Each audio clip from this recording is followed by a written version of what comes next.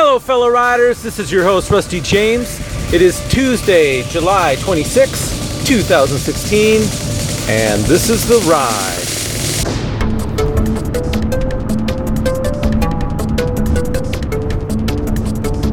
Hey, I'm glad you're with me today.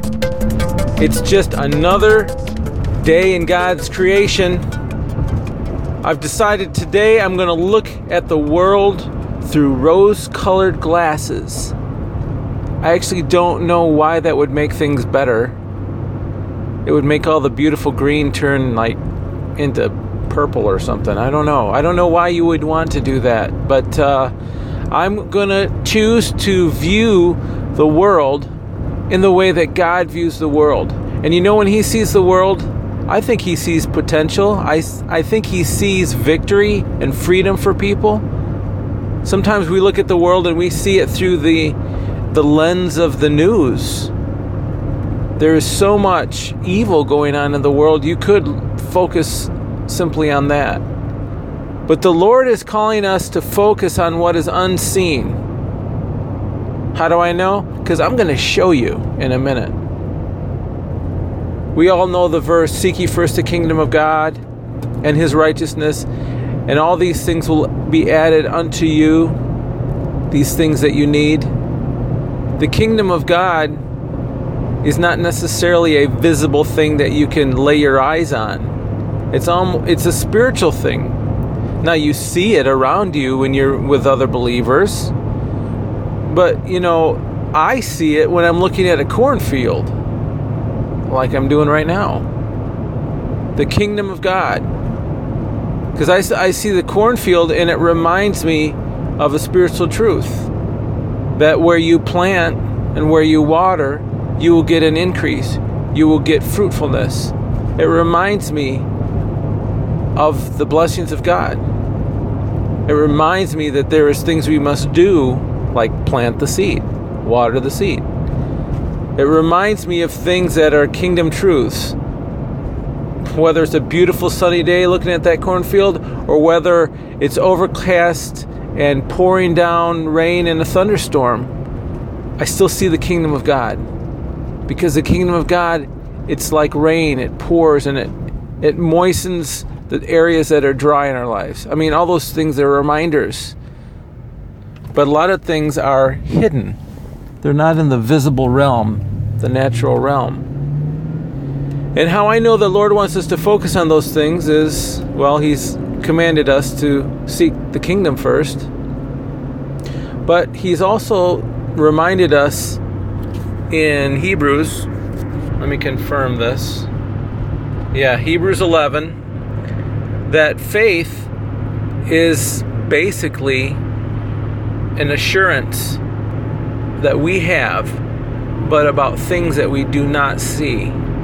We're going to read that scripture, so why don't you pull out Hebrews 11. Things we do not see. My truck just decided it was going to stop kicking out the air and kick out heat. I tell you what, my friends. Okay, do I sound really old when I say that? I sound like Mr. Rogers when I do that. I tell you what, fellow riders, I think these things happen to me on purpose. Because my truck, every once in a while, it'll be kicking out the cold, air conditioning. It's not like I don't have any Freon. And there's Freon in there, it's working just fine. But something's wrong with the thermostat. This morning it's going to be hot. It's going to be really warm today. So I need this air conditioning right now. And it went from kicking out the cool to kicking out the heat. There's something wrong in the control system in this truck. And to solve it, I have to power down and then power it up again. And if we have time, we're going to get back to that. Actually, no, we're going to do it right now. Sometimes we got stuff that's not working in our life. And, we were going fine and things seemed to be fine, but somehow something just got out of whack. We go through stuff. We go through a jolt, like I've talked about. And it causes our minds to view the world in a way that is not appropriate. I work in control systems and automation and stuff. And to control a process, you have a bunch of inputs that come to you, things like temperatures, pressures, tank levels, you name it. You use that and certain algorithms to adjust your valves and your pumps and motors and things so that you find a state of equilibrium and you find the set point you're wanting to run at. Just like your house thermostat. It knows when to kick on, it knows when to kick off. But what screws things up is if your inputs are flaky. Imagine if I'm trying to control the house temperature, but the thermometer that's in it, that's sensing how warm the room is bad. And the room is really hot, but the thermometer thinks that it's really cold. So it might want to kick up the heat to get it to where it needs to be. But the room is really too hot. It just doesn't have the right information. We go through life, and sometimes when we go through a period of stress and challenge in our lives, the inputs that we rely on, we can't read them right. It's like our brain isn't working. It's like what happens when you're really tired. My son went through this the other day. He was really cranky, and he knew he needed to sleep.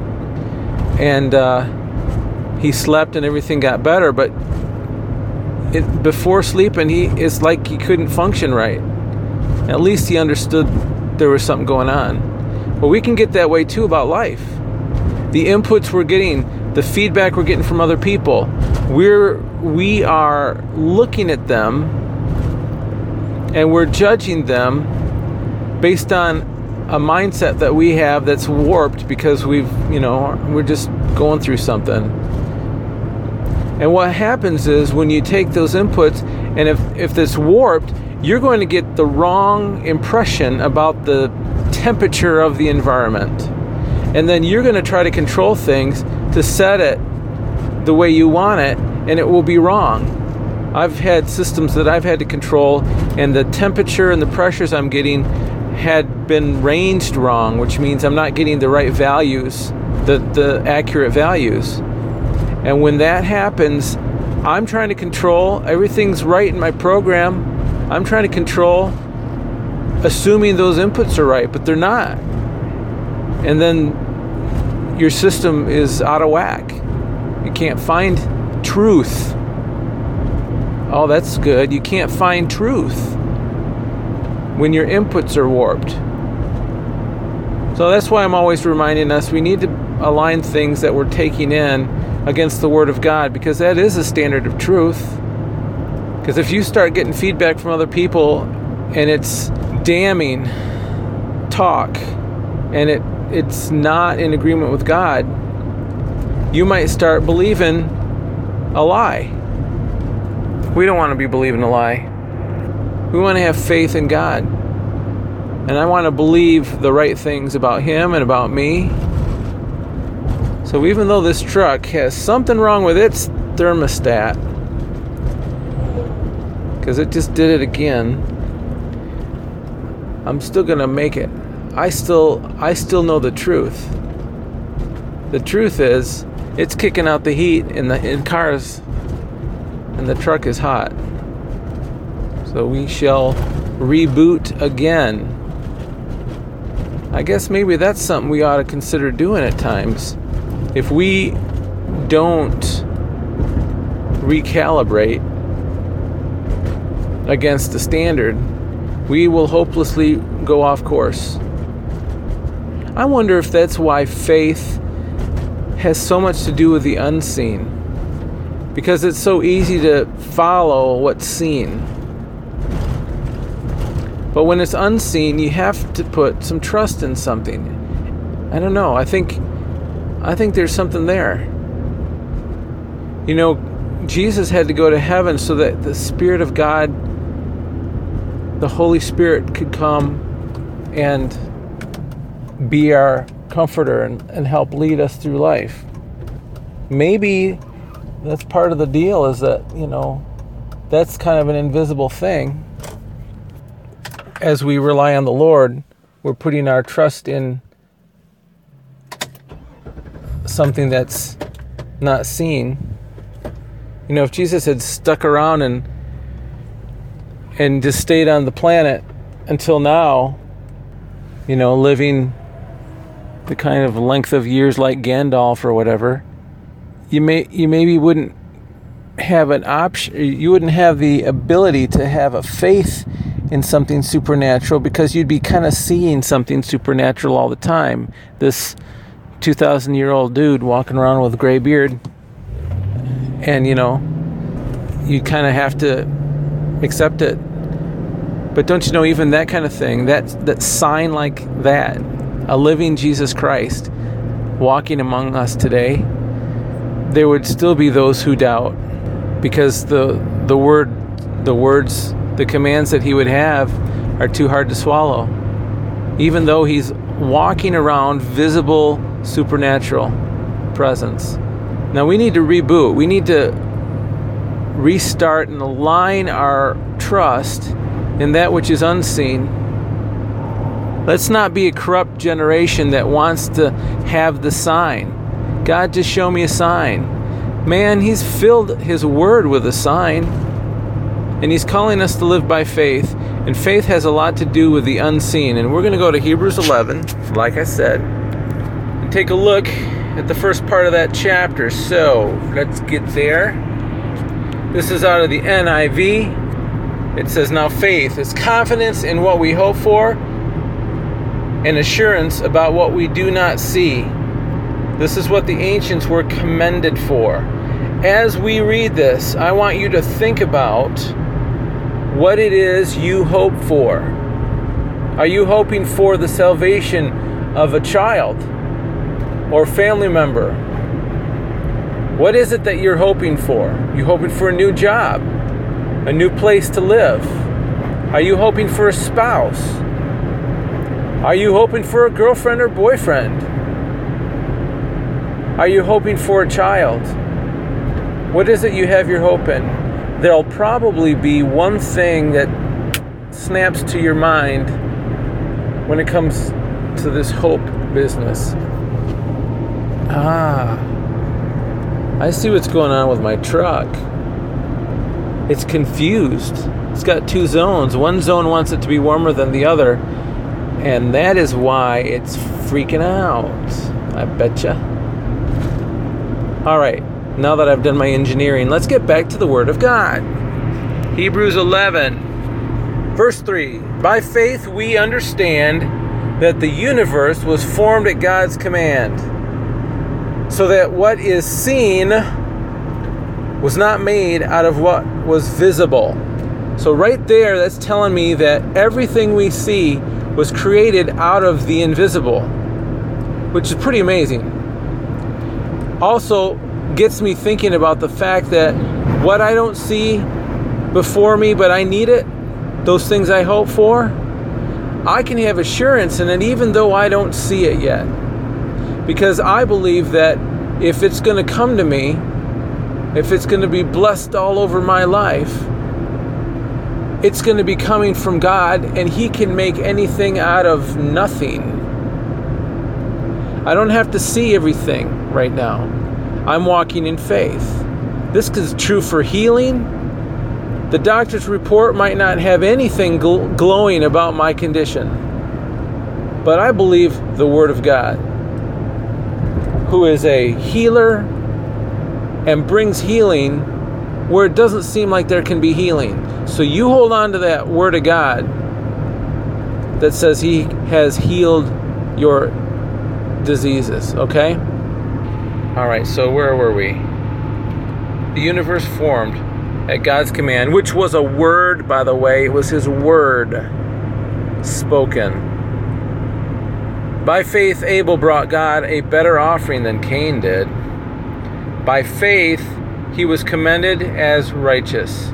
When God spoke well of his offerings, And by faith, Abel still speaks, even though he is dead. Oh, I read that funky. I'm trying to drive too, you know. And by faith, Abel still speaks, even though he is dead. By faith, Enoch was taken from this life so that he did not experience death. He could not be found because God had taken him away. For before he was taken, he was commended as one who pleased God. That tells me that he had faith, because you can't please God without faith. And without faith, it is impossible to please God, because anyone who comes to him must believe that he exists and that he rewards those who earnestly seek him.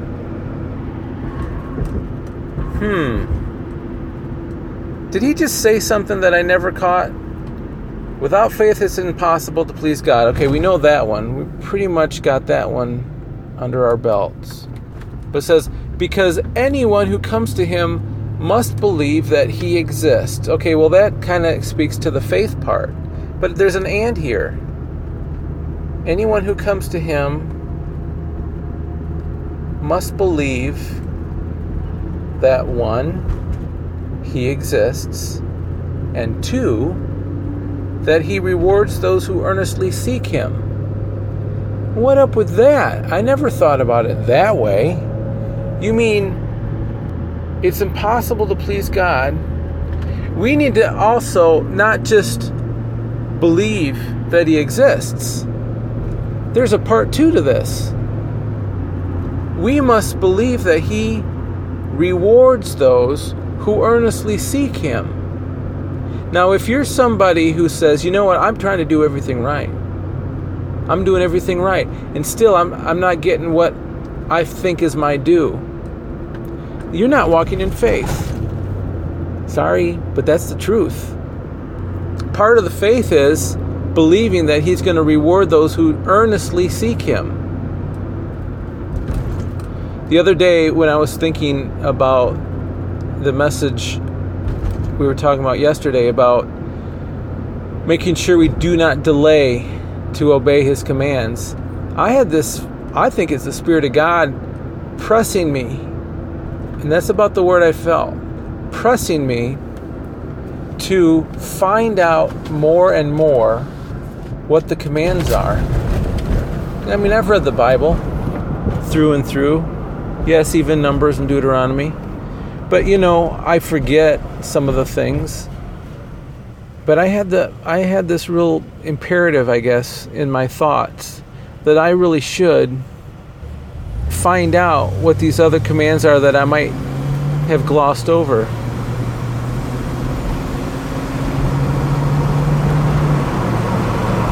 Because that's